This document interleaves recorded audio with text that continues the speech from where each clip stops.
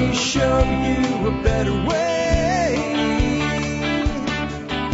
Hi, folks. This is Jack Spirko with another edition of the Survival Podcast. As always, one man's view of the changing world, the changing times, and the things we can all do to live a better life if times get tough or even if they don't. Today is Wednesday, February the 3rd, 2021. This is episode 2818 of the Survival Podcast. Today I've got a great one for you. I had an interview today with Nick Jamell, who created a website, podcast, and community called Conversation of Our Generation, a blogging and podcast where he is trying to solve the problems of today with the wisdom of the past. He's also the author of his brand new book, Property Rights in the Digital Age, which uses principles of liberty, lessons from history, and an assortment of our current situation to point a way forward for preserving and expanding your rights. This is going to be a great conversation. I can say that with total confidence because, well, it already happened. A lot of times I'm cutting the intro prior to doing the show. Today is one of those days where I got behind, so I'm doing it afterward. So I'm going to tell you, this is a great interview. I want to let you know something, though, about it. At the very end of our discussion, it is going to sound like I abruptly cut him off and say, let's finish. I didn't do that to cut him off. I did that because he sent me a text message that said, I got to go. I got another commitment and we're running up against it. So that's why that happened. Just want to let y'all know that because it will sound a bit abrupt, but it needed to be, and it was for him, not for me. I would have continued the conversation another 30 minutes if he had had the time and wanted to. All right, before we get into talking about conversations of our generation, have a great conversation about it, I might say, let's go ahead and hear from our two sponsors of the day. Sponsor of the day, number one today, is the Ridge Wallet. I'll tell you what, we're going to talk a little bit about philosophy today, and I think minimalism is a philosophy. Maybe not a deep, long, in-depth philosophy like Stoicism, but I think it is a modern philosophy of minimizing that which we have because we've gotten into a place where people have so many things. And I'm big on EDC, which means I probably have more on my body at any given time as far as functionality than most people do. But at the same time, as a minimalist, I try to have less quantity in the form of bulk. And so when I heard about the Ridge Wallet, I thought, well, this is a great idea. I just don't know if it'll work for me because I wasn't ready to give up. I mean, I carried around a billfold for so long, a big old lump on my butt. And if I'd carried it that long, well, I must need it. I'm logical, right? So, but I'm like, you know what I'm going to do? Since they want to be a sponsor, I'll have them send me one. I'll put everything in it that I can carry that fits in it. I'll carry it, see how I like it. And I'll put my billfold over there on the bookcase, and it's not gone. I can always get it back. I've never put it back in my pocket yet.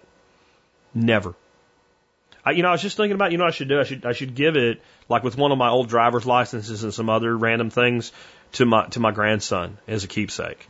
I'm ready to let go. After 3 years carrying the Ridge Wallet, I'm ready to let go.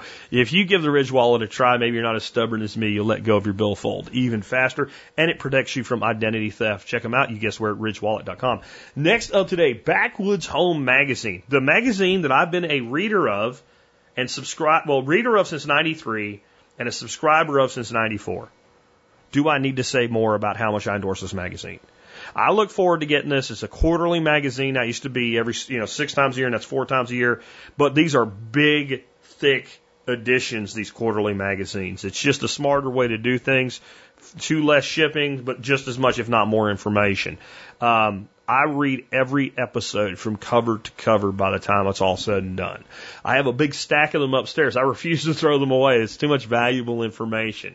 If you check out Backwoods Home today, you will agree with me if you give them a shot. You can learn more, you guessed where, backwoodshome.com. With that, let's go ahead and get into our discussion. Again, I want to remind you, if you skipped the very, very beginning, that you're going to hear an abrupt end to this interview. It was because Nick texted me during the interview and said, hey, I got to go. So that's why it's not me cutting him off. With that, I want to say, hey, Nick, man, welcome to the Survival Podcast. And with that, folks, I want to welcome Nick to the Survival Podcast. Welcome to the show, man. Hey, Jack, thanks for having me on. Hey, man, good to have you on. I want to start out a little bit different than I usually do with a guest.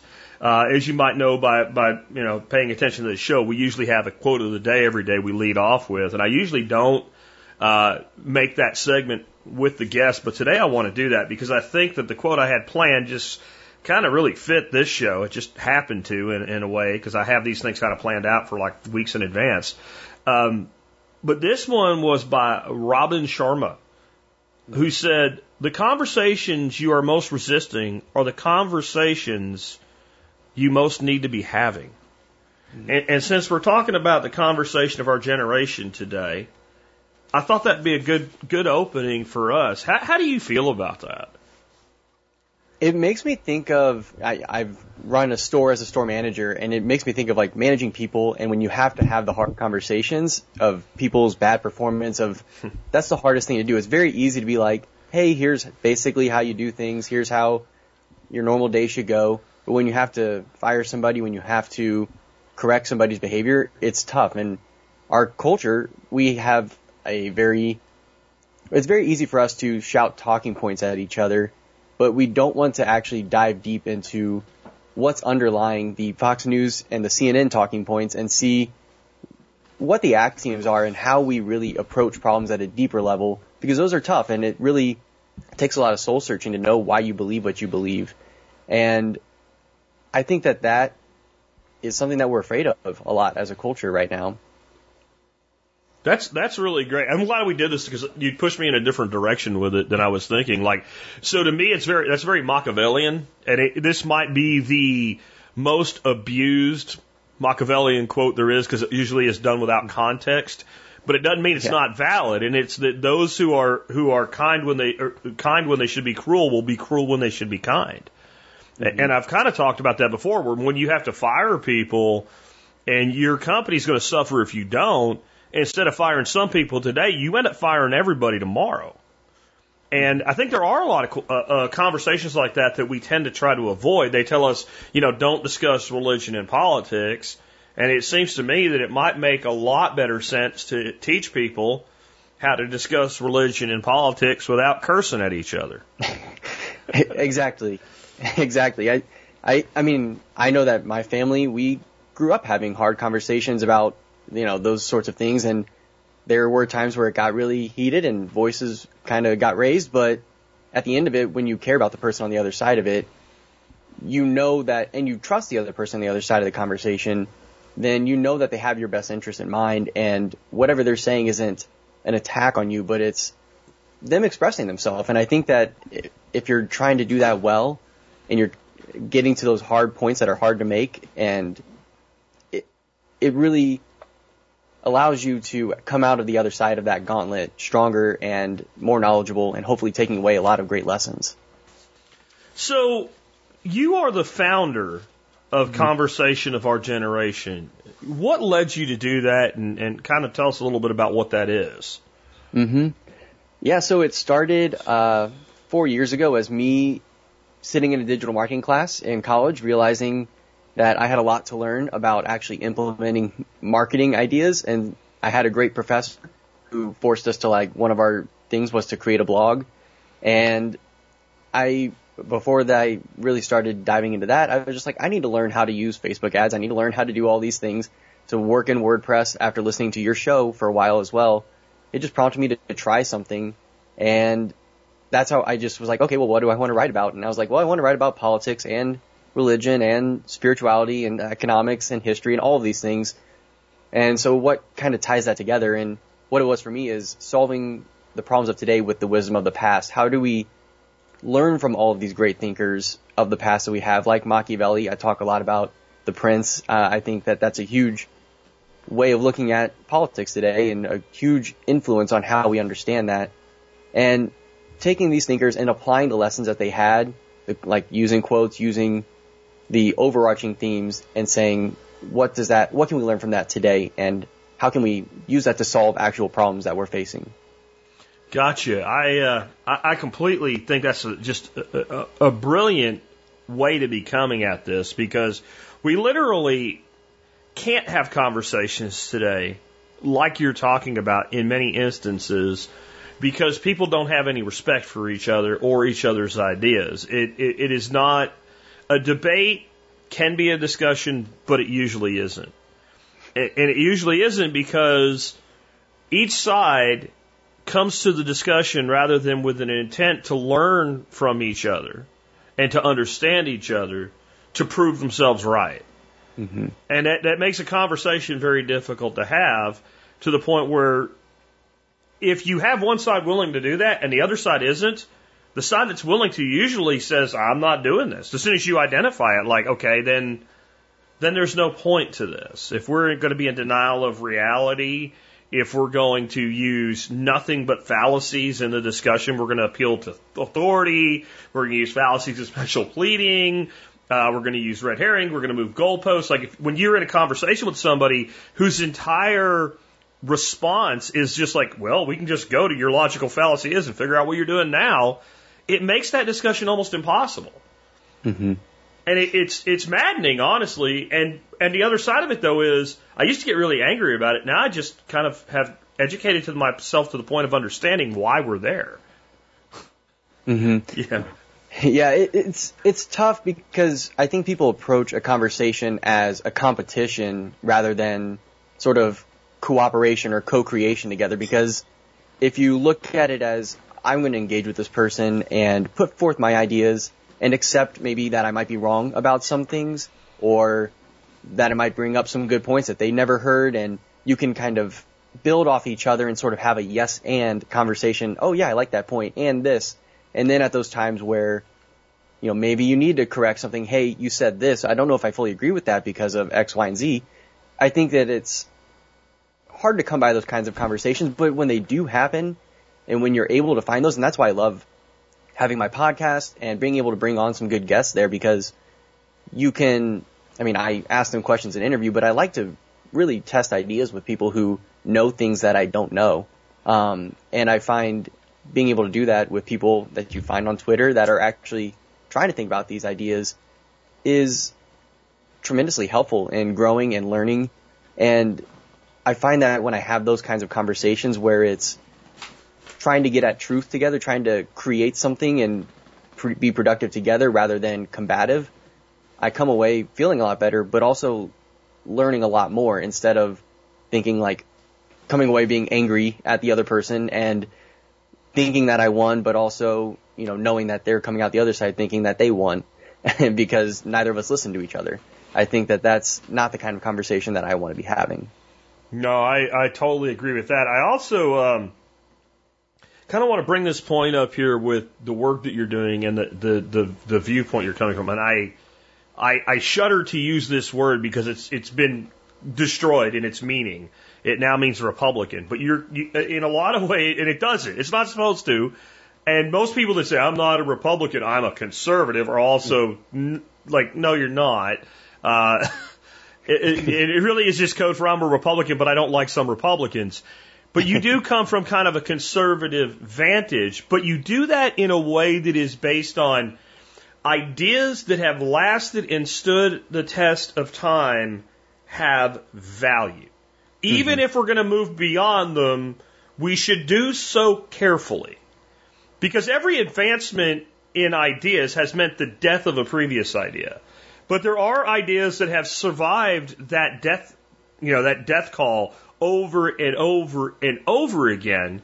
And to me, we shouldn't just abandon them without very careful analysis as to why we're abandoning them, or even removing a piece of it. Like, because you start pulling a string and the whole tapestry comes apart. Sometimes the tapestry's ugly and it needs to go, right? But a lot of times these ideas, these fundamental concepts of how to treat people, these fundamental concepts of like how to actually analyze an idea and decide, yeah, this is valid or not, rather than what do people think right now. These are really valuable. Can you kind of talk about why it's important to have respect for these ideas that have been around a while? Mm-hmm. For sure. I mean, I take it back to the idea that, I don't know if Newton actually said it, but we're standing on the shoulders of giants, right? And I feel like our culture is doing that and then kind of pissing on the giant's head every chance it gets. It's just like, that's what it seems like, because we have great thinkers like Aristotle, like Machiavelli, great literature like Shakespeare and Dostoevsky, and things that can really enrich your life and make you think about things and see things that you wouldn't otherwise see, right? You can reach back into history and learn about the situations that people faced and how they dealt with them. and hopefully avoid many of the cycles of regimes that we continuously go through because we don't ever learn the lessons. Either that or people are just, maybe there's some inevitability when you have enough people that things are going to happen like that. But I feel like Aristotle's ideas still stand today. We talk about in the Declaration of Independence, and our founding fathers talk about, we hold these truths to be self-evident. And those truths are things that are eternal principles that can be discovered through human reason, and they stay there no matter whether or not we acknowledge them. And I find that that's the case with truth in general. And so wherever you can find truth that lasts for 2,000 years or more, I think you have to have a very, very good reason to overturn that. And I think there are times where that happens with institutions like slavery. I think we had a very good reason to overturn that institution, and that's a good thing. But you also have to do those things carefully, because if you look at how in the United States, I'm reading a book on Lincoln right now, and the way we overturned slavery, we were the only Western nation that fought a war over it.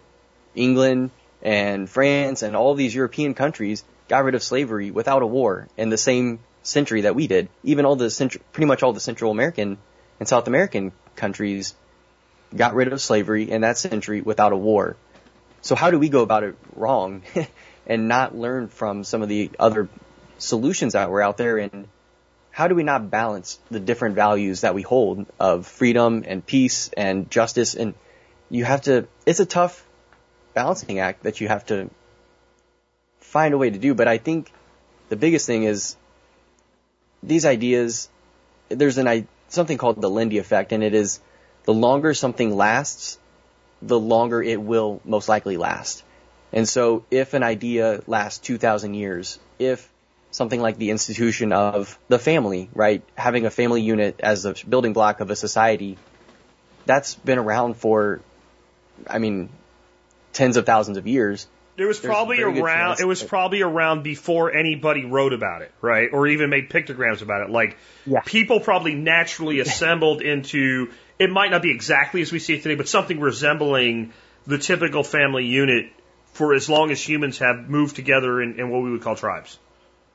Mm-hmm. Yep. Especially since we've had sort of that movement from the anatomic human to what they kind of call like the spiritual human. There's some point where 50 or 70,000 years ago, I forget exactly, where we were doing a lot of the same things, but then all of a sudden we had language and art, and we're, using tools in new ways. Ever since that point, whatever that is, I feel like we could say that there's probably that interrelational aspect that is deeper than what you get out of a primate. And that kind of institution, I think where our culture is doing a lot to attack that and try to split up families and promote as much as possible, this sort of, I think, overzealous individualism where you don't need even your family. But that's something that I think will stick around for much, much longer because it's stuck around so long. And there's other ideas like that are the same way. Yeah, that kind of leads into what my next question is. Why do you think it's under such attack? And I don't just mean the family unit. I mean everything that is yesterday and back, it seems like, is now evil. If you look at someone like, so people are a lot of these people that crap all over, the history of America, or I should say the United States of America before I trigger somebody, are also, though, very quick to wrap themselves and clothe themselves in the protections of the Constitution, right? And if you look at our system of government, and I've been one to agree with John Bush sometimes and say the Constitution, the key part of it is the con, because it's either failed to do what it was supposed to do or was never intended to do what it was supposed to do in the first place, which was strict government. However, as a pragmatist, I'll look at it and say, okay, we put that system of government in. The United States then proceeded to, in very short order, become the standard by which the rest of the world judged itself. So in spite of its flaws, it got a lot right. Because if it didn't, we would be, the United States of Nigeria today instead of the United States of America in form and function, if not name. So when I look at that, and then I listen to these people, let's say, if you bring up something about James Madison, they'll just, oh, God, he's part of Manifest Destiny. My God, he was behind the Louisiana Purchase. I mean, oh my God, he was just horrible. Okay. He's known as the father of the frickin' Constitution you claim to value, right? And that Constitution is what led to the most prosperous society on the planet. Now, there's tons of stuff probably more than that person that I can put down about what we did and how we did it. I'm not going to turn away from what was good in it and what led us to where we are. Why do you think there's such a need that when anybody points to any example to completely, totally, 100% vilify it today? I think that there's... That was an exasperated sigh. Holy shit. That gave me a run for my money. Holy crap. Go ahead, I'm sorry. Yeah, no, you're fine. I think that there's a lot of power in attacking whatever that is, whatever has been built, because, as you know, that whenever there's a recession, whenever there's trials and tribulations, there's a lot of opportunity there. And I think, especially with government, the best way for them to claim more power, to have people who are already like your Jeff Bezos or your Jack Dorsey's, right? Those kinds of incredibly powerful people, the best way for them to hold on to power is to have crises that need to be solved by the people in power. And so I think that there's part of it that wants to undermine whatever we have as far as the system goes that preserves our liberties. And I do think the other thing is, if you look at how Marxist thought works, there is a radical shift from when Marx wrote to like the 20th century, where this idea of speech being able to be whatever you want it to be, and just that speech is just a mechanism of the bourgeois that we have to harness it for ourselves and use it against them.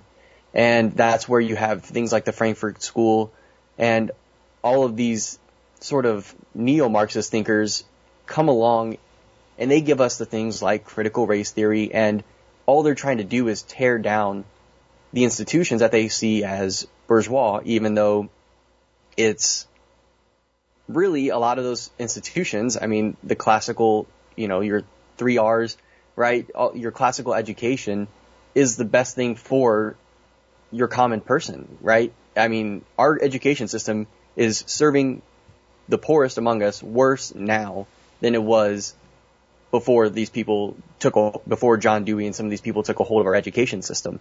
Agreed. And, sorry? I said agreed. Yeah. And so I think that is a huge part of it, that, there was that thing, I don't know, a few months ago about like 2 + 2 = 5 it was going crazy, because there are people who say that, you can even take the terms of mathematics, and if you mean 5 is 4, all of a sudden, we want to change the number 5 and mean that it equals, when you count 1, 2, 3, 5, it's that next number there. Okay, but you can't change how these eternal principles work by naming them differently. Yeah. And I think that that's so much of what they're trying to do, is because it's like what in 1984, it's not about 2 + 2 equaling 5. It's about 2 + 2 being whatever Big Brother wants it to be, right? That's the thing, that's what gives someone power, is not that they can change what's true, or that they can, make you evolve truth to like a higher level and bring more truth out of something, and maybe go away with Newtonian physics and bring in Einsteinian physics. Like, that's an evolution in the right way, or building upon something. But if you can just say physics are whatever we want them to be today, now you have the power to control anything. Yeah. Really. Yeah. You know why I think this is an old formula of blame the past to change the present. I think that's always been done by people that seek power, because it works. The thing is, I think it works better today than it has maybe. I hate absolutes, but maybe any time in history, because I don't think we've ever had a generation who's been as miserable and as spoiled at the same time. I really feel that way. And I think you could take COVID out. Like, COVID adds to the misery. But I'm saying if we had this conversation in 2018, I would still say that our young generation, understand what I mean by that, is like teenagers up to like 40, in general are miserable. Now, I know there's plenty of people that are happy, but in general, as a demographic, they're freaking miserable. And if you're miserable and the fundamental ideas that have run society up till now are not responsible for that misery, guess who is? And humans fundamentally do not want to be responsible for their own misery. They want to believe there's some cause outside of my choices that's made me miserable. And I think that was also basically as predictable as baking a cake if you follow the recipe on the box, right? Like, so they built that generation in our educational institutions, and I use that term educational very loosely, over the last 30-ish years. And then they just added on to it, you know what, it's not your fault. It's their fault. It's James Madison's fault. That's why you're miserable. Thomas Jefferson did it. Aristotle, great thinker of the past, yeah, he's the reason that you're miserable. And therefore, when you try to have a discussion about these things and you try to base anything about proposing an idea on anything that happened more than 35 seconds ago and was approved by whichever authority the appeal is to right now, it has to be wrong, it has to be racist, it has to be archaic, it has to be, you know, whatever the buzzword of the day, racist or sexist or xenophobic, it just immediately gets labeled like that rather than examined. And that makes the kind of conversations you want to have very, very difficult to have. Mm-hmm. Yeah, it definitely does. I mean, I see it with people, I'm 25, so I see it with people my age that I'm like, we have so much opportunity to build for ourselves. We have so much access to knowledge. I mean, I have friends who do the whole thing where they dive into Wikipedia, but I'm like, you're just diving in on the silliest stuff. I mean, whatever, it's, whatever floats your boat. But I'm like, I don't know how much more you need to know about whatever like weird historical event you're diving into. I get it, it's cool, but fine. But I feel like we don't tap into those, whether or not you're religious, but even like Aristotle and the ancient Greeks had, you know, the prime mover and had that understanding that there is an order to the world, and if I act in accord with that order that is laid out for me, then I can attain this sort of lasting happiness. And we kind of have replaced that sort of idea of doing what's right and meaningful and what's virtuous with doing what's expedient and pleasurable and is going to give me, there's no delayed gratification. Millennials aren't building a family, you know, because instead they're, you know, partying it up, and not all, obviously. I'm 25 and married, so I mean, there are people that I know who are like me who are settling down at what's relatively now a young age, but they're not trying. I don't see a lot of my friends trying to build that life forward. They're just kind of doing this thing where they live in the moment, and it's great, I guess, but I think that it doesn't last, and no one's telling us that you know, you want to find something that is actually meaningful, that actually helps you build something. And that's what I think why we're so sad and depressed as a generation or generations, where young kids who have an entire beautiful life ahead of them are killing themselves like crazy or need to be medicated to do all these, to go about their daily lives. And I think it's very, very sad. And that's why, I mean, part of why I like to reach back into this wisdom is in reading the Tao Te Ching and reading Aristotle's Ethics. Even before I started to I was kind of a fallen away Catholic, and I started to come back to my faith in a lot of ways through those books, because I was like, oh, this is an actual logical argument for why we should live this way. And I did not get that growing up in Catholic school. It was kind of a watered down bad version of that. But I think that there is something missing there that people need to tap into and fix. And I'm not quite sure how to do that other than present these ideas. I think that, you know, reading Crime and Punishment is a good way to restore that. When you see someone who lives in a meaningless world and all of a sudden thinks everything's meaningless, commits the perfect crime, and then their conscience haunts them, I think that that's the best way to describe what we have. We have a society that's turned its back on all of these principles that we know work, that are true, and our conscience kind of haunts us in a way that, and I don't know if people will kind of come back to an understanding of I'm meant to live a virtuous, good life, or if we're going to continue to put forward liberty not as, a balance of rights and responsibilities that I have due to the rights that I have, right, versus a licentiousness that just is I get to do whatever I want and have free reign, because all that does is enslave you to whatever it is that you're given into. The thing is, so that's a pretty good summation of what it seems like people want today. I want to be able to do everything that I want to do, and I want everybody else to be able to do it too. But here are what those things are, right? So you have, as long as you conform to this progressive idealism, which is just modern Marxism, then yes, you can do whatever you want. And it's more about what you say than what you do. Because it's okay to burn a building down if you're saying the right things while you do it. And it's not okay to burn a building down if you say the wrong thing while you do it. It's almost a religious fervor that it's done with. That what you pronounce is more important than the deed. And it amazes me, but I also think you kind of hit on part of, again, why it's working so well is that I would just think that in my grandfather's generation, and so you're talking, the men that fought World War II when they were 17 or 16 because they lied about their age, that generation, right? If they were happy, say 60% of the time in their life, they were, quote unquote, living the dream. Like, holy crap, I am happy more often than I'm unhappy. I'm good.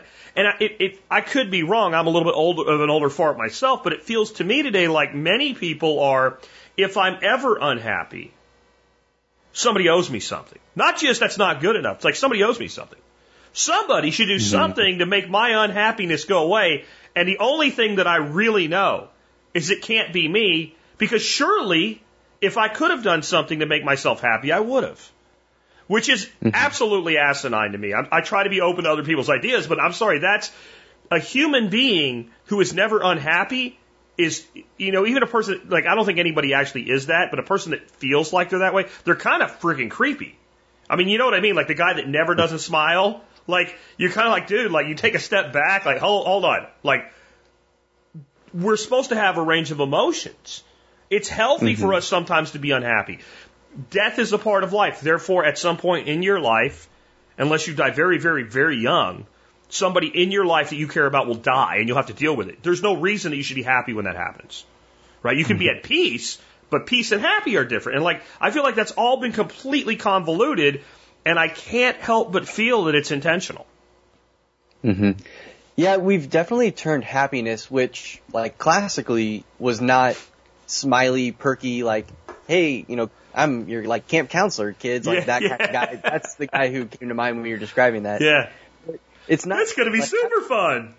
Yeah. Exactly.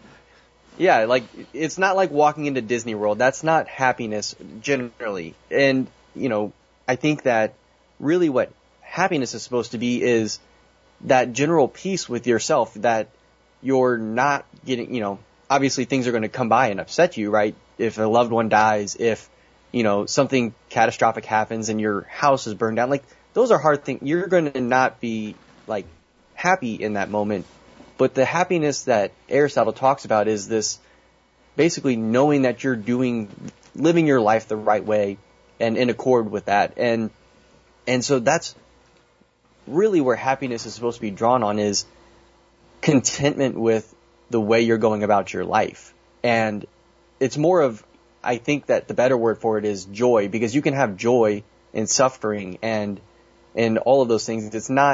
Joy isn't a happiness. It's a fullness of life. It's a fullness of experience where you're living in a present moment.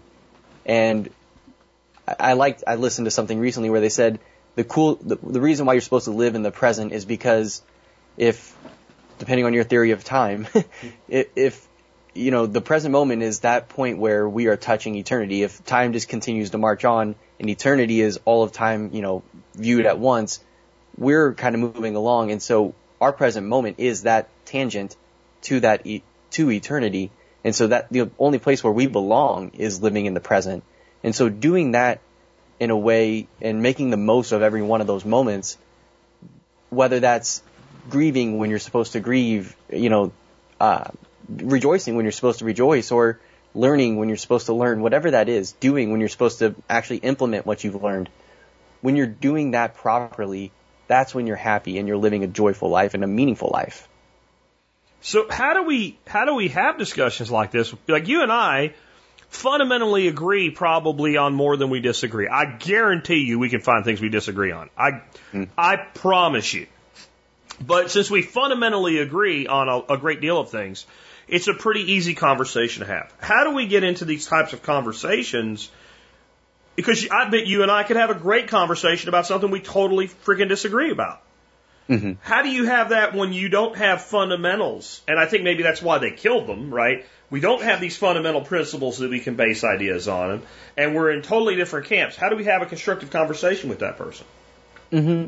Yeah, I did a episode on this for my podcast a couple weeks ago, but I think that what we have to do is empathize with the other person and listen to the other person and gain the other person's trust, because I listen to the survival podcast, and I think it's easy for me to come on here and talk to you knowing who you are and what you think, and I know that we can have a productive conversation. But if you're not sure about that with somebody, I think the best way is to ask questions about what someone believes, and maybe not dive in and start with like the worst, let's not start on the abortion issue or something like that, because you don't need to start there, but just trying to get if things, if someone makes an offhand comment like people do about politics, it's like, oh, what do you think about that situation?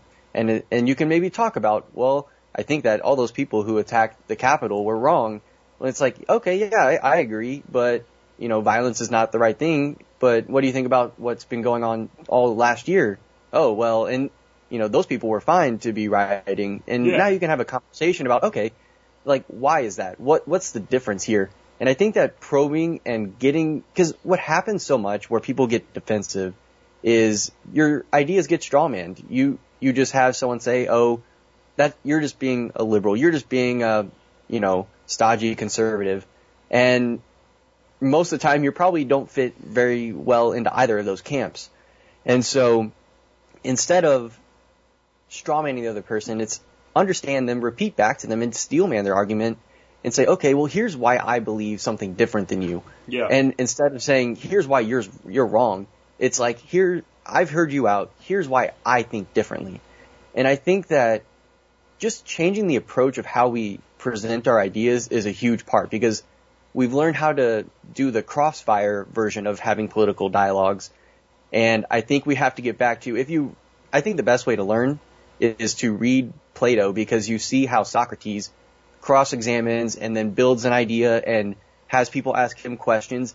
And as much as I actually prefer to hear an argument laid out as Aristotle does, I like the way that Plato shows how those dialogues went on, because learning from the Socratic method is a great way to be able to uncover someone's ideas, present your own, and then have a dialogue.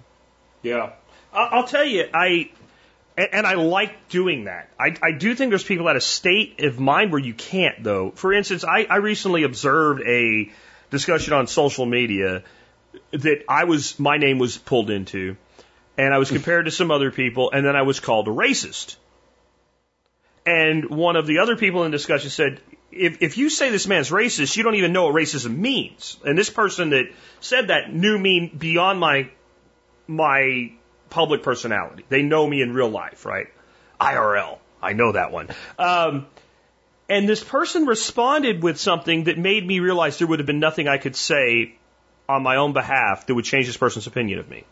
They said, well, he may not be a racist just listen to this, in the way that he deals with people, treats people, or thinks about people.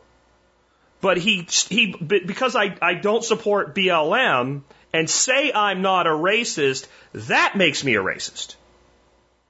And when you get into that, and that 10 years ago, my mind would have went into a loop of misery from that statement, not because I'm trying to defend myself, but because how the hell can you say that with, and think it, and do it in text where you can read your own language and think it makes sense. And today I just go, par for the course. And I guess in order to have conversations with people we disagree with that are willing to have a reasonable two-way conversation, you also have to be willing to recognize people that are not ready for it and not engage with those people. I mean, yeah, Jesus says, don't throw pearls to the swine. That whole thing is if people are just, not going to listen to you or not going to engage, then you can't. I mean, it is a two-way. Yeah, I mean, you're not racist in the way you think about people, treat people, or act with people, but you're still a racist because you say you're not a racist. I mean, and when I think about it, that is the larger argument about racism and white privilege today. That if you're a racist, you're a racist. If you don't behave racistly but deny you're a racist, well, now you're really a racist. Mm-hmm. And like, if you want to be divisive, the only way to not be racist is to admit that you are racist, because we're all racist, and say you're racist and be self-loathing, and then you're a racist but you're okay.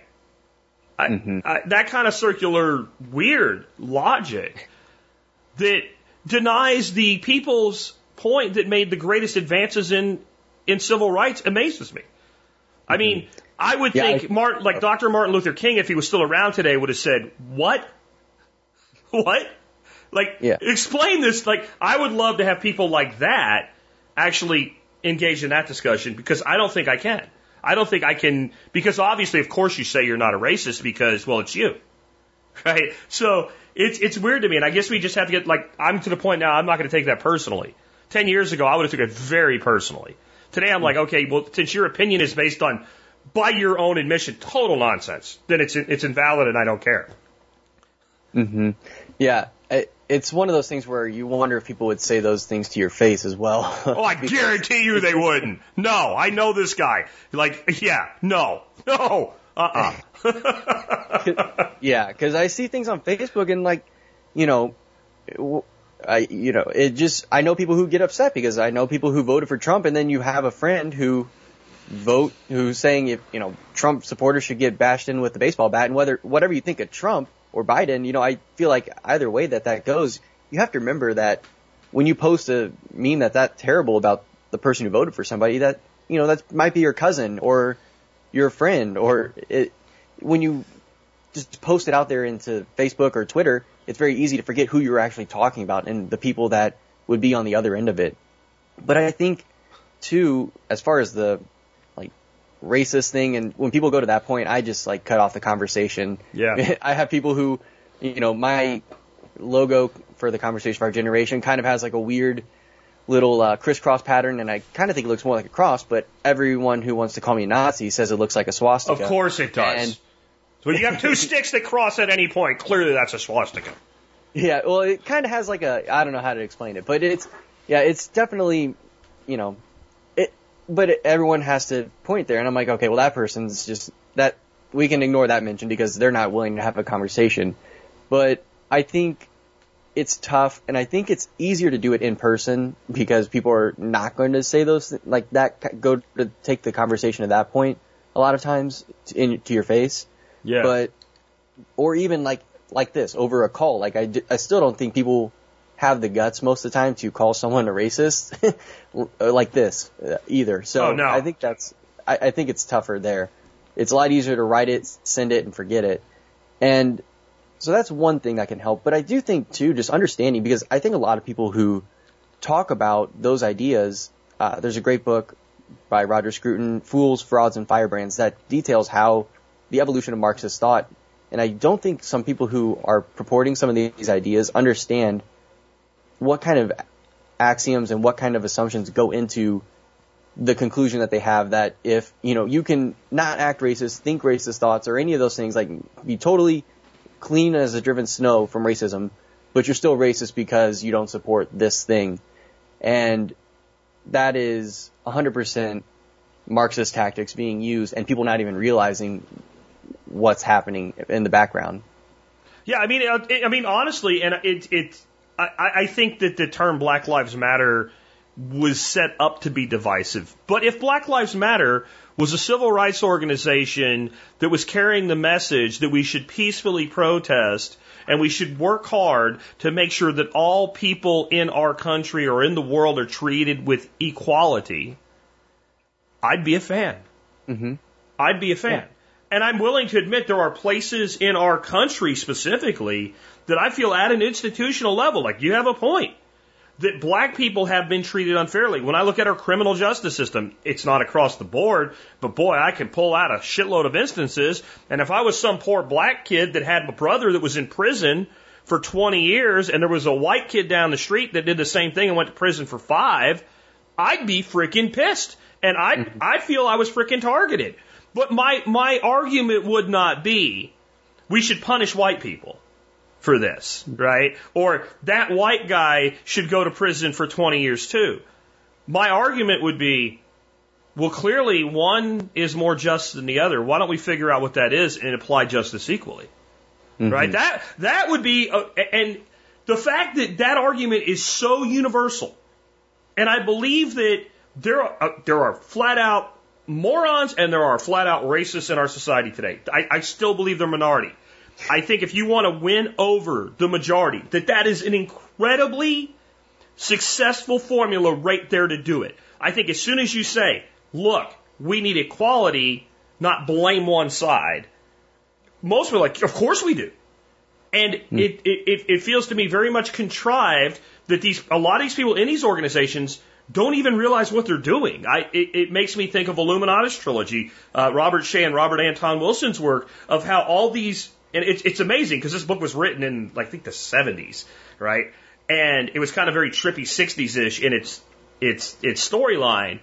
And yet, it sounds like today where all these organizations are fighting each other, and there's a few people at the very top, of course, there it's the Illuminati, call them what you want to, right? Mm-hmm. That are actually using all of them to further their own agenda, and the two, organizations that think they're most at odds are actually the most effective in advancing the agenda. But if there was only one of them, it wouldn't work. You have to have both of them. It's the 2 foot, 2 foot one in front of the other type situation where it's ratcheting the agenda forward.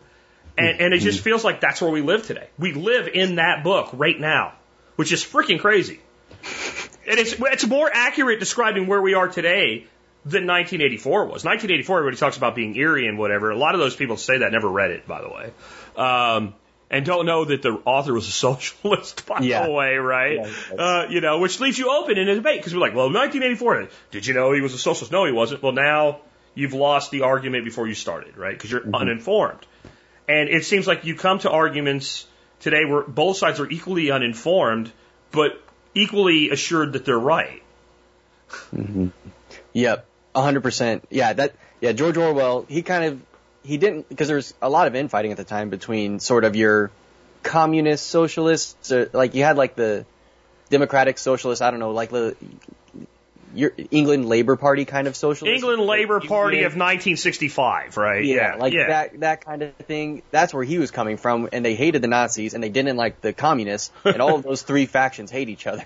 Just like, I mean, I don't think it's very much different today where, although they all like to claim each other's successes while they last, and then when it tanks, they blame the other guy. We haven't tried real socialism yet. Have you seen the meme where it's like a stack of skulls? And the one skull is saying, we haven't tried real socialism yet. Somewhere way in the back, one of the other skulls is like, shut up. Yeah, exactly. That's what it is. It's like, oh yeah, that's real socialism, while Venezuela is still being able to coast off their oil money. And then as soon as that, goes under, it's like, oh, no, that was just not real socialism all of a sudden. Yeah, it was great. It was a shining light, a shining example, I believe is what Bernie Sanders called it, of what we should aspire to. Yeah, for like the 8 years while they could make it work. While oil prices were through the roof. Yeah, you run out of other people's money. That's always the problem with socialism. We really always need to push dialogue toward truth and be willing to fact check things without claiming, the science is settled or everybody knows that. Like, generally when somebody says everybody knows that, that thing tends to not be true. There are some things that everybody knows. The sun will come up in the morning, things like that. But in general, when people are trying to make arguments based on that, they don't know what they're talking about. And then we have this thing today that I find really detrimental to having any kind of good conversation, and that is this concept of you need to tell your truth. Yeah. Right? And I think that from a standpoint of vision or belief or many things like that are kind of ethereal, yes, there can be your truth. But when it comes to fundamental reality, there is not your truth and my truth. There are our opinions, and then there is the truth. This thing is or is not made out of iron. There's no, I don't feel like it's iron. Okay, that's not really relevant to whether this is a ferrous or non-ferrous metal. And we've gotten to a point where we're being so subjective with that kind of mindset that we get into this, well, there's 18 genders or however many there are today. I don't know. And you're like, yeah, no. There is male, there is female, and there is hermaphroditic, right? There is a such thing as a hermaphrodite. That's a biological curiosity that we don't really understand. It happens sometimes. Mm-hmm. But that's it. And if you deny that and try to work an electrical plug, because you don't like the term male and female, you're not going to either your power's not coming on or you're going to electrocute yourself. One way or another, there are fundamental truths. And those fundamental truths, when we deny them, it's almost, again, we're back to where, how can you have, and I think honestly, and this is what I told my brother-in-law, the cop, about all this crap to do with law enforcement and what's going on with BLM today before it happened. There are problems in law enforcement. I respect you as a man, but there are problems. You guys deny it. This conversation needs to happen. And if we don't have this conversation and we're not truthful in this conversation now, within the next few years, it's going to be an explosion. And I think people in charge want an explosion, and they're doing everything they can to make sure that conversation cannot happen. But the one people that can change it is not the people on the other side. It's you guys being honest, and you won't do it. And he rolled his eyes.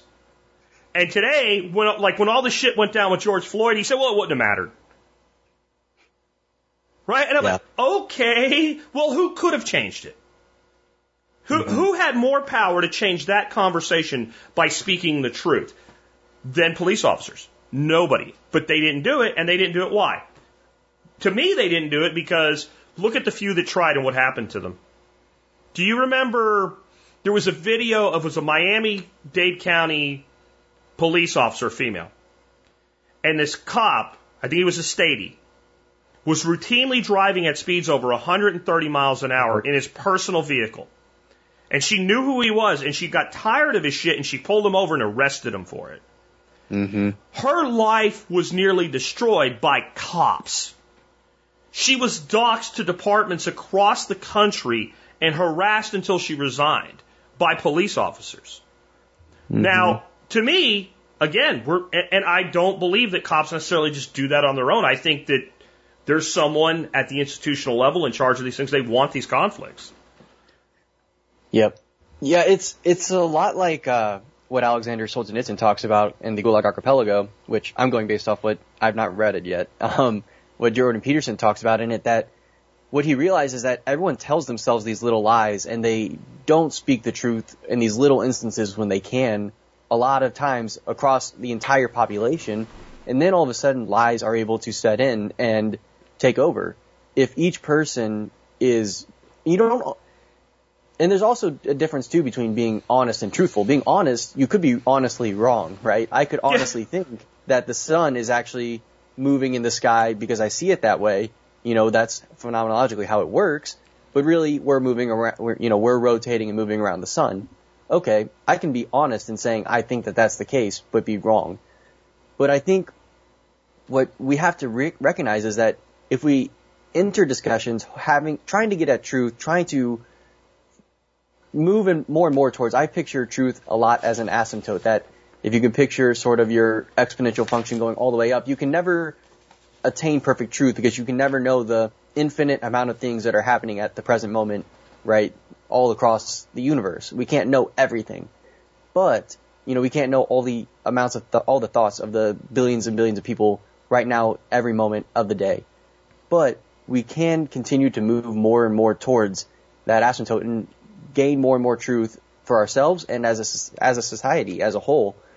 And that's how I think we should order our discussions toward. Like, that's what we should be striving for, is how can you and I come together and learn from each other, exchange ideas, and maybe discover new ideas together by having a conversation. And that's what I really try to do with my work and with what I put forward, because I think that's really how we fix a lot of things. And even at the things that I think we have trouble with, like you talked about with, that's my truth, or this is my truth, is we have a fundamental misunderstanding of how we relate to the world around us. And this is not a new concept.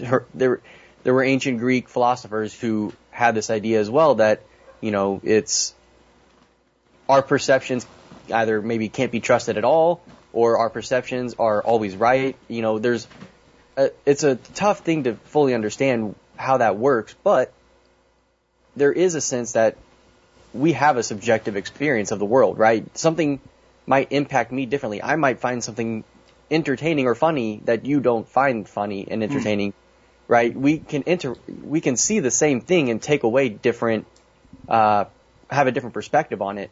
But if we can't agree on, what that thing is that we just saw happen, right? If we just saw a car wreck and, we can't agree that this happened and then that truck hit this car from this side, we might have different viewpoints from the window, right? You might be across the street from me.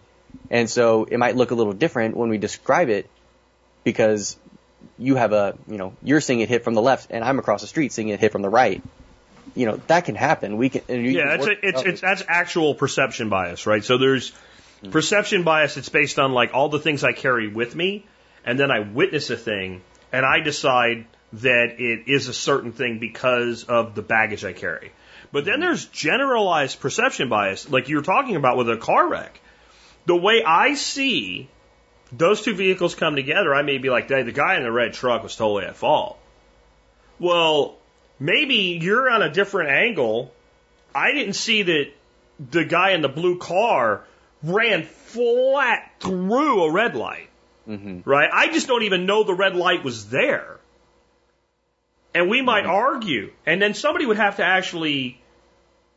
But here's the interesting thing, right? So I would be absolutely convinced that bastard in the red truck is at responsibility for this. And you're like, no, it's the dude in the blue car. But if we actually sat down and really went through everything, and you said, look, dude, there's the light right there. He ran that light. Even if I didn't immediately say, okay, it's his fault, I would say, well, if he ran the red light as you claim, then you're right, it is his fault, or at least he's at least somewhat at fault, because, and you might actually find that he did run the light, but since the accident happened after the intersection, maybe the guy that I said was at fault actually was partially at fault as well. Maybe it's a mutual fault. We'll never have that understanding if we don't have that conversation. Exactly. And that's how you get closer and closer to what really happened in that case, and that's how we do it in every aspect, right? Even, the sort of philosophical proofs of, that of God's existence, or of all these different things that we have, of why we have certain rights, for instance, those sorts of philosophical proofs that we have that are run through with logic. If this and this, A is true and B is true, then you put that together and therefore C is true, right? Those sorts of things come about more when we have those dialogues ordered towards truth and are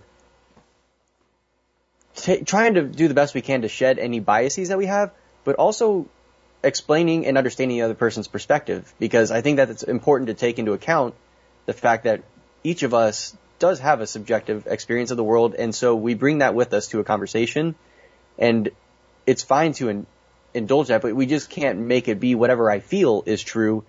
Maybe what I see is true, right? But maybe I'm seeing something wrong. But whatever I feel is objectively happening to me. That's real. but that may not be in accord with what's actually true as well. I don't know. No, you're making a lot of sense. And I mean, if you just go back to the car analogy, the red truck and the blue car, what if the guy in the blue car was your best friend and the guy in the red truck was my best friend? And what if they were both hurt really bad? It would be far more difficult for us to have that conversation, right? And to if we were the only two witnesses, and then, you know, Tommy's a cop and Tommy has to ferret this out, it would be very difficult even for that third party who wants to find the truth to find the truth. And then we may all sit back and go, that can't be right if there was a traffic camera and we can watch it happen with full and total visibility of what happened. Like, I've seen where people, like, you literally show them, here's this thing happening. No. But you don't know what to say at that point other than, but there it is. That's what actually, or you see these things where I'll beat up on cops, but I've also seen things where it looks like the cop, for no reason at all, like just beat the shit out of somebody. And then you see the 60 seconds prior to the part that they showed you, where the guy pulled out a knife and said, I'm going to cut your guts out or something. And you're like, you know, if somebody pulled a gun, because this is always what I say about, you know, what the cop's dealing with. If you add it to the fact that I'm required to detain this person, if that person did to me what they did to the cop, how would I have responded? And if you pull a knife out and say you're going to cut my guts out, I consider it a lethal threat. I'm honestly probably going to be far more harsh than the cop. I'm going to pull my gun and shoot your ass if I think you're capable of doing what you said you're going to do. Mm-hmm. And you know what the law will say? In Texas anyway, okay. Right? Mm-hmm. He brought a knife to a gunfight. You know, to talk about the total drill all you want, but that's generally doesn't work out well. It didn't here. This didn't have to happen, but this individual caused it to happen. But again, if you happen to be the judge and the guy that I shot is your brother, you know, you need to recuse yourself. And I think there's some issues that we're that judge. We're too close to be the one having the conversation. Like, I think that's where it's very beneficial to bring in very informed people with as little emotional attachment as possible, but they have their cases, and let them debate. Like, I love that type of structured debate. You know, if it's more like the second presidential debate than the first one this year, right? Like, if you have that second one where people actually, and it was still pretty poor, but it was better. But I've listened to debates between, let's say, an atheist and a creationist. And I found it very engaging mentally to listen to that debate, especially when both of them are coming to it from, let's present evidence. I mean, I find that, and it's just about any subject that I find interesting. And I find that in those debates often, I may not completely change my mind. I tend not to form an opinion without information, but I may change it somewhat because, well, I never thought about it that way. And I'm a strong debater, so if I was the one in the debate, I might leave without gaining that. Mm-hmm. Yeah, 100%. Now, I think that I've listened to a few debates and podcasts recently, and it's really good to get, like, both sides of an argument. I think I did listen to a creationist one, but it was creationist versus non-creationist, and it's interesting to hear those and hear that back and forth on the existence of God, and hear people who are really steelmanning each other's arguments and addressing the toughest challenges that someone poses to your view and how they handle that. And especially when it's structured and it's like you have 5 minutes to present your case and then we're going to have rebuttals. I think that having a good moderator really helps, which is why our presidential debates generally don't go well. We generally have a bad moderator. Generally, I think the idea they had for the second debate should be done in all political debates. You get your time, and then your microphone just shuts off. Right? It just shuts off. No, that's your time. Because and people say, well, that's not fair. No, when you do a structured debate, like I've debated in professional settings, right? There is an agreement to the structure in advance. If you get 60 seconds of rebuttal, you agreed to that before you took on the debate. And you should stick to it. And if we can make you stick to it by enforcing the rule that you agreed to, I'm all for it. Right? Yep. And I'm for it when it doesn't benefit my side. That's the important part. And I think that's where we've gotten to where these conversations are so difficult. People are for anything that benefits their side. And opposed to everything that benefits the opposition. no matter what. And you take and you give the same scenario and change the mouthpiece, and the opinion changes. So there was a guy recently that took, when Maxine Waters went kind of nuts and, was getting their faces and yell at him, he took her exact quote, did an anonymous tweet, and instead of making it about the Trump administration, made it about Governor Cuomo.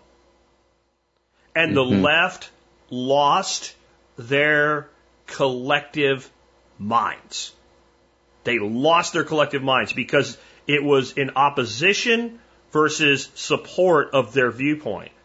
And to me, when you get there, you've denounced reason, right? I mean, was it Socrates that said that, it's like administering medicine to the dead? Or was it Hippocrates? I don't remember, right? Like to argue with somebody that's denounced reason is like administering medicine to the dead.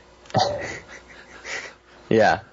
It's ridiculous. I don't fully know how to go about fixing some of those things, but I think people just have to choose, and that's where I make the argument is if each of us chooses to engage in that kind of hyper-partisan way, then it's going to fuel itself. But if we start to press the brakes on that and moment by moment, conversation by conversation, tone that down and actually try to focus on how we find truth, then, Confucius said that the superior man is Catholic, not partisan. And that's lower C. Obviously, he was writing this before the Catholic Church. Because, what he means is the superior man is the one who looks at something as from the whole picture, right, of the whole.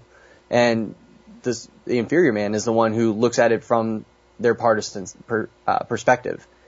And I think that that's how I try to approach things. Even if I fall in agreement with a partisan side, the partisans are going to be right sometimes, right? That's part of, broken clocks, right, can be right twice a day.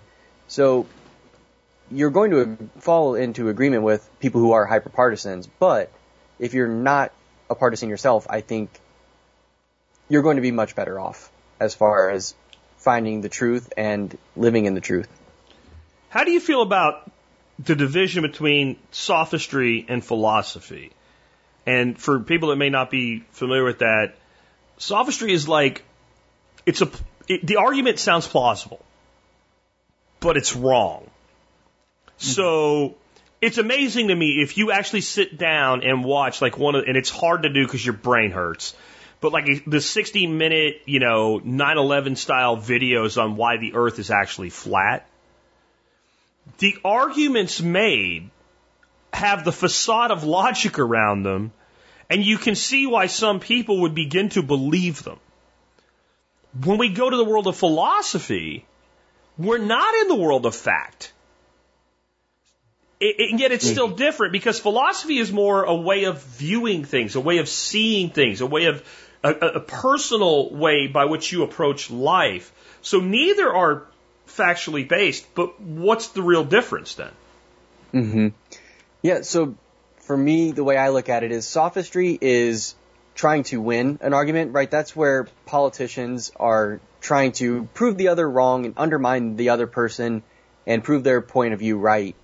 And it's using rhetoric and fancy language in order to confuse sometimes points where you might be wrong, like muddle that, but then make clear where you might be right. And to be deceptive in how you talk, because, deception is not necessarily lying. Deception can be telling the truth in a way that misleads somebody. And philosophy is about putting truth at the center of your conversation and at the same time walking through logically. And like you said, philosophy doesn't necessarily have, you can pull from facts and say, okay, Socrates is a man, all men are mortal, therefore Socrates is mortal, right? Sure. That's your basic syllogism. You can use facts that then you can abstract from, but a lot of times what you're doing is you're pulling out, that if you're doing that, you're taking an instance or a fact and abstracting out a principle from that. And now you have to make sure that your syllogism holds, that your analogies make sense, and also that you don't push those too far and try to overprove your point, because that's what philosophy is. It's the love of knowledge, the love of wisdom. And so when you love something, you're doing it out of the best. You're putting it up on a pedestal and trying to do it for the sake of wisdom, not for sake of yourself. And that's where I think the difference comes in. And I see a lot of sophistry. If you want to know the basic difference, it's, Joe Rogan's podcast, I would say, or even the Survival Podcast and these podcasts that are really trying to get at truth, that's more your philosophy. Your CNN and your cable news of any sort, yeah, that's where you find your sophistry. Yeah, it's interesting. A couple things there. Number one is that you've actually identified a pretty big problem with our political system since it's built on sophistry, right? Imagine that you're, I hate to even pick a side, but Democrat. I just flipped a coin and looked at it to figure out, because it wouldn't matter if I swapped it. And you have been on one side of an issue for a very long time. Doesn't matter what it is. You decide you're going to really prove it and make it a key cornerstone of your campaign. And this is an issue that is generally and broadly supported on your side by your political side of the equation. This is a mainline issue. It's not something way down at the bottom that no one will notice if you flip on it. And you do enough research and you figure out, hey, you know what? I haven't changed my philosophy as a Democrat. I still believe in the override, but I was totally effing wrong about this. You cannot come out and say that without committing political suicide, and it's less voters and more your own party that will slaughter you.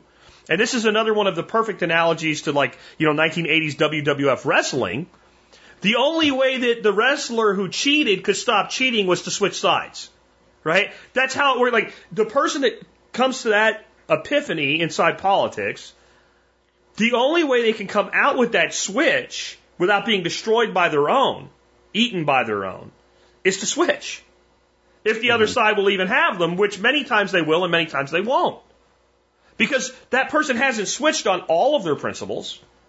They've switched on one. And so if you have a political system that's built on sophistry, it's incapable of evolving. All you have is either one side or the other wins.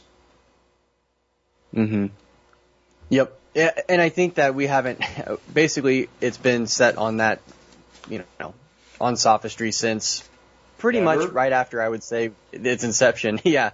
I mean, I think that Adams and Jefferson, right? I mean, Adams and Jefferson, good Lord, their campaign made what goes on today look like a freaking day at Disney. Exactly. I think that when they were out there trying to set up the Constitution, I think that if you look at the Federalist Papers, you have really good arguments being made and very interesting ones. But when you get to, those guys who were having those conversations 20 years ago running against each other, I mean, they're brutal. And it wasn't really about the ideas and getting at truth. It was definitely about undermining the other person. Yeah, with intimate knowledge of how the other person thought and what they had said and how you could use it against them. Right? So instead of, raking their Twitter feed, they had actually sat and made mental notes. Not with the intention of, but, I remember when. Once it became a power struggle. Now, to me, on the other side, philosophy is a thing, comes with its own built-in humility. So if you're a philosopher, then by your very nature, even if you have a dominant philosophy, say Stoicism or whatever, right, that you embrace, that if you're truly a philosopher to me, then you can take all these different philosophies and all these different schools of thought and analyze the same issue with that different philosophy. How would we approach this as through postmodernism? How you see what I'm saying? You have to be able to by its very nature take that approach. Philosophy is not a religion, right? You don't become I pledge my faith and allegiance to Socrates, right? That's not how philosophy works. It requires that you realize I'm viewing this through a specific lens to better understand it, because that's the entire point. That's the entire way at which we're approaching this. To me, it's a lot like I've been a judge in, let's say, a competition for wines. And if I'm drinking Moscato because that's what I'm judging, and I think it all tastes like phlegm, like sweet phlegm, and I think that Moscato is a horrible grape that should be torn from the earth and burned in a fire. If I've agreed to serve as that judge, then I must judge all this terrible Moscato they put in front of me is how well does it fit the style that is Moscato.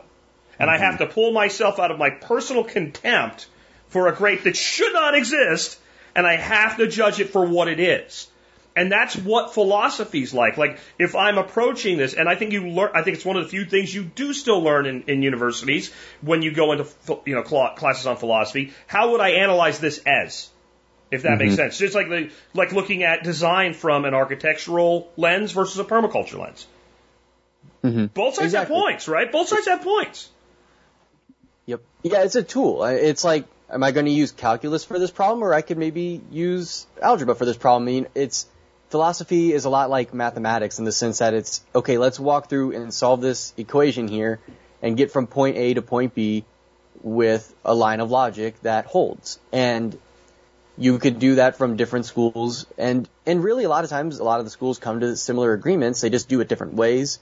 Or they might emphasize different things. That's the other thing is, you just have to know what you're starting with as your basis. What values are greater or lesser, and the Stoic values things differently than the postmodernist does. But then from there, you can understand how they get to their conclusions because you can walk through their lines of logic. Although the postmodernist, I think it's very tough. Yeah. It's a little convoluted. It's a little iffy and shaky. Yeah. Yeah, the world of Thaddeus Russell, right? Like, yeah. Who I actually admire, by the way, but yeah, I mean, there's times when you're like, okay, so nothing is real and everything is real at the same time. Okay. All right. Yeah.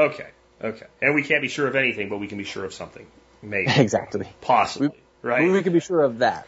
But if you can actually say, okay, that is, like, if you pick the most alien philosophy to your logic, and you can understand it enough to use it like you would understand how to use, like, I much prefer my 20-volt DeWalt skill saw to a freaking handsaw to rip a board with, right? Absolutely. But I can also appreciate the guy that invented the skill saw a lot more if I've used the rip saw to rip a board. Like, way more. Like, oh, wow. Like, this guy should have got a Nobel Prize. Come on, right? And like, so when we take those exercises, if we're having the conversation that's, difficult with a person, and we can identify where they're coming from and analyze it from their vantage point, not only can we seek better to understand them, but I actually think we can present them a better argument where we believe that they're wrong. Exactly. Yep, I agree with that 100%. I mean, I try to do it with vegans all the time, right? It's hard, but I try. Like, because when they start making the argument about CAFOs and, environmental damage due to them and, feeding cows corn and like, we don't disagree on anything. But then when you so you're concerned about the environment. Absolutely. Okay. So then you believe that carbon needs to go in the soil. Yeah. Okay, great. Now we're going somewhere together, right? Okay. So do you understand that the ecosystem if we take out mangroves, so we're not doing marine, we're going terrestrial ecosystems, which is the place we have the most control over. The thing that gets the most carbon in the soil is savanna systems. You could even get, okay. So how can we maintain a savanna system without animals?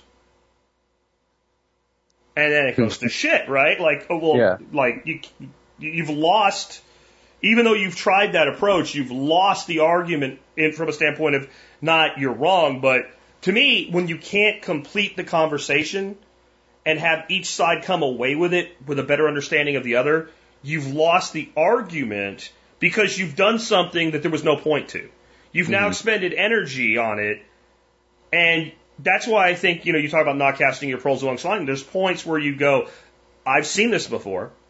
I know what I'm dealing with. I'm going to take what I can contribute elsewhere because this is going to be as effective as me trying to sweep the beach, right? I mean, that's what I'm going to do. I'm sweeping the beach, man. The sand will be gone someday. That's how you feel sometimes. Yep. Yeah, I like that. I'm going to have to steal that one. Sweeping the beach? I've never heard sweep the beach. There was a little gif, and it was some guy, I guess it's a joke, with a push broom. And every time the water's really shallow in the beach, he was like pushing the water back out to sea, and then it would come in and he would do it again. And somebody put underneath it, the government attempting to ban Bitcoin. Yep. That's awesome. What do you do when a conversation goes south? And when you get to that point where you're like, hey, I think this is a lost cause. Mm-hmm. For me, I just kind of say, all right, I guess we're just going to have to agree to disagree. There's nowhere to take this. If we're going to go to this point, if someone starts throwing ad hominem or is just not engaging with my points and just keeps, but you haven't thought about this, you haven't addressed this, and it's like saying the same thing over and over. Yeah. When you've addressed it multiple times, I just think it's just time to say, okay, especially on Twitter, it's very easy. Just stop replying. Just let it be. Yeah.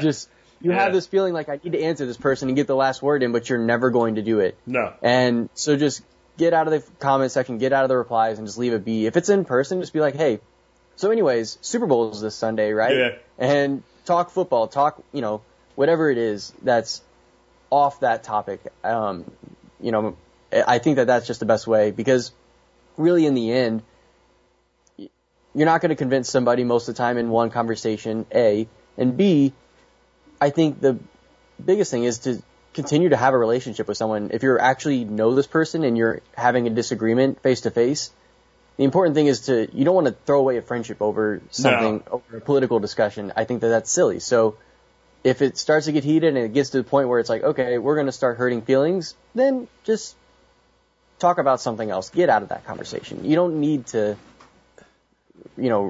continue to beat the dead horse on that. You know what I've noticed, and I think it has a lot to do now, it's more the case because I'm a public personality, right? Mm-hmm. Getting to that point and having that person not want the debate to end and literally beg you to continue to engage in the debate. So you're walking away from the debate and they're like, no, we need to talk, but no, we don't. Right? And it's an odd behavior to me. And I don't think it happened if you would have asked me 5 years ago and I hadn't really examined that thought, I think I would have said, yeah, that always happened, because what's happening now feels like it's always. But when I look back with a little more context on it, I don't think that ever happened to me. Like when my buddies and I were debating some shit when I was, like 22 years old in a bar with them. Mm-hmm. And we got to a point where like, I'm not going to agree with you, you're not going to agree with me. Like they might have pulled one more time, but then it was done.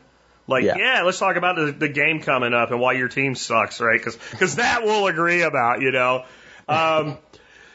They would let it go, but it seems, and I'm even in real life talking about, like, I was at one place where I was an instructor for a permaculture thing, and a guy wanted to debate global warming, and 2 days into it, I'm like, I can't do this anymore, and he wouldn't let it go. Look, man, I know you've got to wrap up pretty soon, so why don't you tell people how they can learn more about what you do and some of the resources you have? For sure. If you want to find out more, you can head to conversationofourgeneration.com to see the articles and everything there. My podcast is Conversation of Our Generation. You can find that on Apple Podcasts, Google Play, anywhere that you find podcasts. And I recently wrote a book. So in trying to solve problems of today with the wisdom of the past, I have a little book about property rights in the digital age, where they come from, what kind of brought us to this point with property rights, and when, I think it'll be relevant for people in your community as well. Like when you're no longer putting your money in a safe and it's in your phone, how do we start to think about property rights and build institutions, which are not a bad word, how do we build security in institutions and think about bulwarking property rights and maybe even expanding our ability to actually preserve our property rights, maybe in political action, but mostly through innovation, technology, and those sorts of things. Well, Nick, you did a good job on your guest app that I wish all guests would do, with all of your resources in there. So I shall make sure that they are in the show notes today.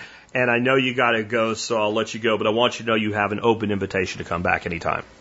Hey, I appreciate it, Jack. It was a lot of fun. Yeah, I definitely recommend you guys check out his podcast and blog. He's a really awesome dude, and To be where he is mentally at 25 in 2021 is impressive. I don't know if that would have been as impressive back in the time of some of the people we were talking about today. What people had done by the time they were 25 a few hundred years ago is it kind of makes, even if you're successful, it makes you look at your life and go, gee, really, is this all I've done?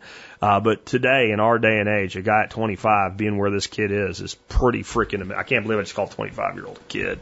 You know, when your son is 31, 25 is a kid. Anyway, guys, hope you enjoyed it. With that, let's go ahead and wrap things up. Let me remind you, you can help support the show and the work we do just by doing your online shopping at a little website, tspaz.com, which is just part of the survivalpodcast.com. It's a real easy, quick way to get there. It's easy to remember. Tspaz, TSPAZ.com. Go there. No matter what you buy, you can help support the show and the work that we do. Today's item of the day is the Anchor Soundcore Live P2 True Earbud Wireless earbuds. These things are awesome. These things are awesome. First of all, they look a lot like the Apple iPod, EarPods, whatever you call them, AirPods, right? Except they're black instead of white, so they don't make you, when somebody's wearing them, think about a scene from Something About Mary. I'll just leave it at that. But they work as good or better than AirPods, and they cost a fraction of AirPods. AirPods are generally about $128 to $150 for the base model. These are $50 day in, day out, already a deal.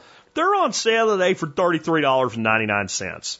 You can't get a couple beers and a good plate of food for that. And these are awesome, high-quality earbuds. They're great for consumption, as in listening, and they're great for production, as in talking. They have just exceptional quality. I will put it this way. If you don't have something for this, and you want something for this, and you buy AirPods or a similar product or Beats or some shit like that, you're either a complete audiophile snob if you're buying like Beats or something. And that's one of those things where people are like, see how much better the quality is? And I'm like, no, I really don't. And I guess if you're like a sommelier of music, maybe. But otherwise, I'd say you hate money. You just hate money. You just just send me your $120. Go ahead, right? Because you hate money. You're throwing money away is how I feel about it. They're on sale right now on a limited time deal, whatever that means, because that means various things on Amazon, $33.99. And then the other thing, and you can find this in the write-up today, pretty much half of what Anchor makes, not 100%, but about half of what Anchor makes is on sale on these limited time deals at stupid cheap prices. Anchor does this every once in a while. And so there's a ton of cool stuff. Just a little shout out to Anchor. I have sold thousands of Anchor items, from charging cables to battery backup units to earphones to earplugs, all of it. I mean, just tons of stuff.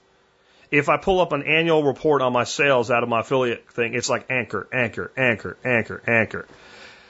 It's 2021. This is kind of a discount electronics line. In other words, they sell a premium product for less than a premium competitor. To get that many sales, and I've had nobody say, hey, I bought this thing, is a piece of shit, and Anchor didn't take care of it. Not one.